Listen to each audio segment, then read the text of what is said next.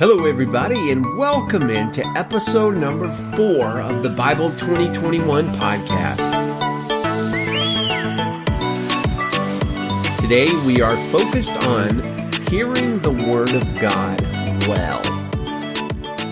Hope you all are doing well on this fine Monday. Welcome to new listeners in Kerala, India, Hesse, Germany, Paris, France, Tampa, St. Pete, Florida, and Omaha, Nebraska, which will always remind me of Peyton Manning. Thank you for joining us for Bible 2021. We are a daily podcast where we will dig into 10 minutes of truth from the Word of God by reading one Bible chapter a day. And today we're going to be reading Mark chapter 4. Our focus this year and our goal is to get as many people as possible into daily Bible reading. So you can jump in at any time and join us. You're not going to be behind. You don't have to go back and catch up. We are all about reading the Word of God daily, and I want to encourage you to invite as many people as possible to come join us in daily Bible reading and daily Bible study and just trying to get deep into the Word of God and truth. So please share the podcast on social media or word of mouth or whatever. Don't forget about our new webpage too, Bible2021.com. It's got transcripts, show notes, contact page, and probably by Tuesday, we are going to have our Bible reading plan in print as a PDF that you can download. Now, as I said, we're reading Mark 4 today. It contains one of the keynote parables of Jesus. In fact, I think understanding this parable is sort of an unlock for understanding all of the other parables. So pretty much every study of the parables of Jesus really should begin here with the parable of the sower. And I get this from verse 13. The disciples don't understand the parable of the sower at first, and Jesus said to them, "Don't you understand this parable? How then will you understand all of the parables?" Now, today we're not going to be focusing in exactly on the parable of the sower, but more on a shorter parable that Jesus gives us right after. So let's read Mark chapter 4 and pay attention when we start talking about measuring, because that's the key of the focus verse we're going to be in today. Mark chapter 4, verse 1 in the Christian Standard Bible. Again, Jesus began to teach by the sea, and a very large crowd gathered around him. So he got into a boat on the sea and sat down, while the whole crowd was by the sea on the shore. He taught them many things in parables, and in his teaching he said to them, "Listen, consider the sower who went out to sow. As he sowed, some seed fell along the path, and the birds came and devoured it. Other seed fell on rocky ground where it didn't have much soil, and it grew up quickly since the soil wasn't deep. When the sun came up, it was scorched, and since it had no root, it withered away.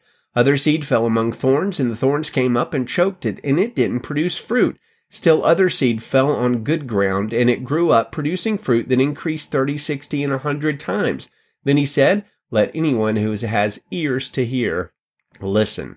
When he was alone, those around him with the 12 asked him about the parables, and he answered them, 'The secret of the kingdom of God has been given to you, but to those outside everything comes in parables, so that they may indeed look and yet not perceive. They may indeed listen and yet not understand. Otherwise they may turn back and be forgiven.' Then he said to them, 'Don't you understand this parable? How then will you understand all of the parables? The sower sows the word. Some are like the word sown on the path. When they hear, immediately Satan comes and takes away the word sown in them. And others are like seeds sown on rocky ground. When they hear the word, immediately they receive it with joy, but they have no root. They are short-lived. When distress or persecution comes because of the word, they immediately fall away.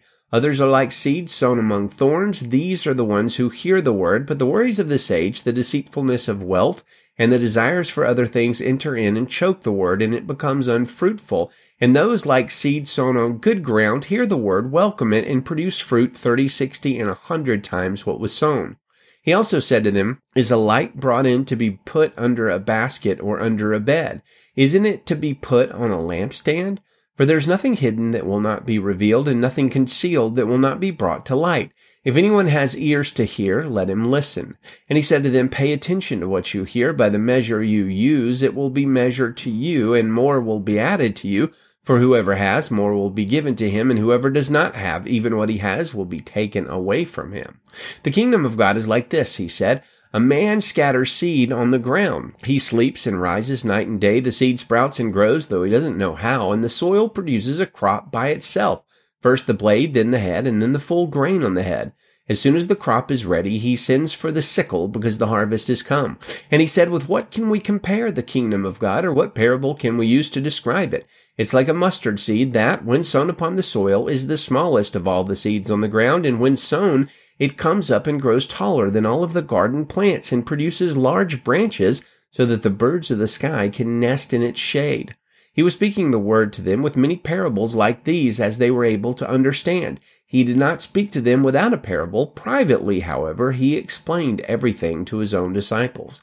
On that day, when evening had come, he told them, let's cross over to the other side of the sea. So they left the crowd and took him along, since he was in the boat, and other boats were with him. A great windstorm arose, and the waves were breaking over the boat, so that the boat was already being swamped. And he was in the stern, sleeping on the cushion. So they woke him up and said to him, Teacher, don't you care that we're going to die? He got up, rebuked the wind, and said to the sea, Silence, be still. The wind ceased, and there was a great calm. Then he said to them, Why are you afraid? Do you still have no faith? And they were terrified and asked one another, Who then is this? Even the wind and the sea obey him. So remember that a parable isn't just a story, but it can also be a fairly simple illustration, as what we find in verses 24 and 25. Jesus said to them, Pay attention to what you hear. By the measure you use, it will be measured to you, and more will be added to you. For whoever has, more will be given him, and whoever does not have, even what he has will be taken away from him. That's again Mark 4:24 and 25. The big truth we see here in what Jesus is teaching is the Word of God will produce in us in correlation to our hearing and our reading. Do we come to the Word of God with a bucket and a wheelbarrow, longing for deep truths to sustain and empower us to bear fruit and follow Jesus?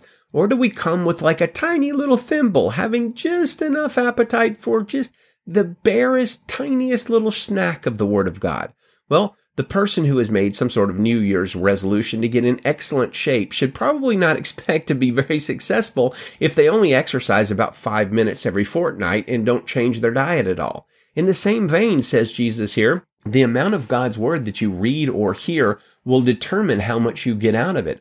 Whatever measure of your time and attention and focus you bring to the Word of God, that's the measure you will get out of it. There are some people who have been in the church for decades and called themselves Christians for just as long, but they only know like the tiniest little thimbleful of truth because they've not dug deep into the Word of God to read and hear more. And the writer of Hebrews speaks very strongly about this dynamic. In Hebrews 5:12, he says, although by this time you should be teachers, you still need someone to teach you the basic principles of God's revelation again.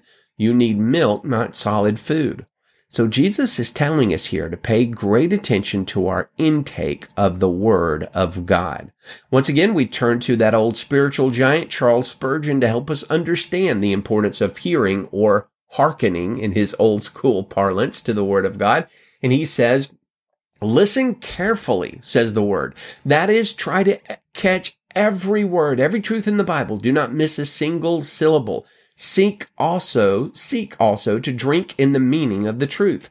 Many hear the Word of God, but not so many hearken diligently to it or listen carefully.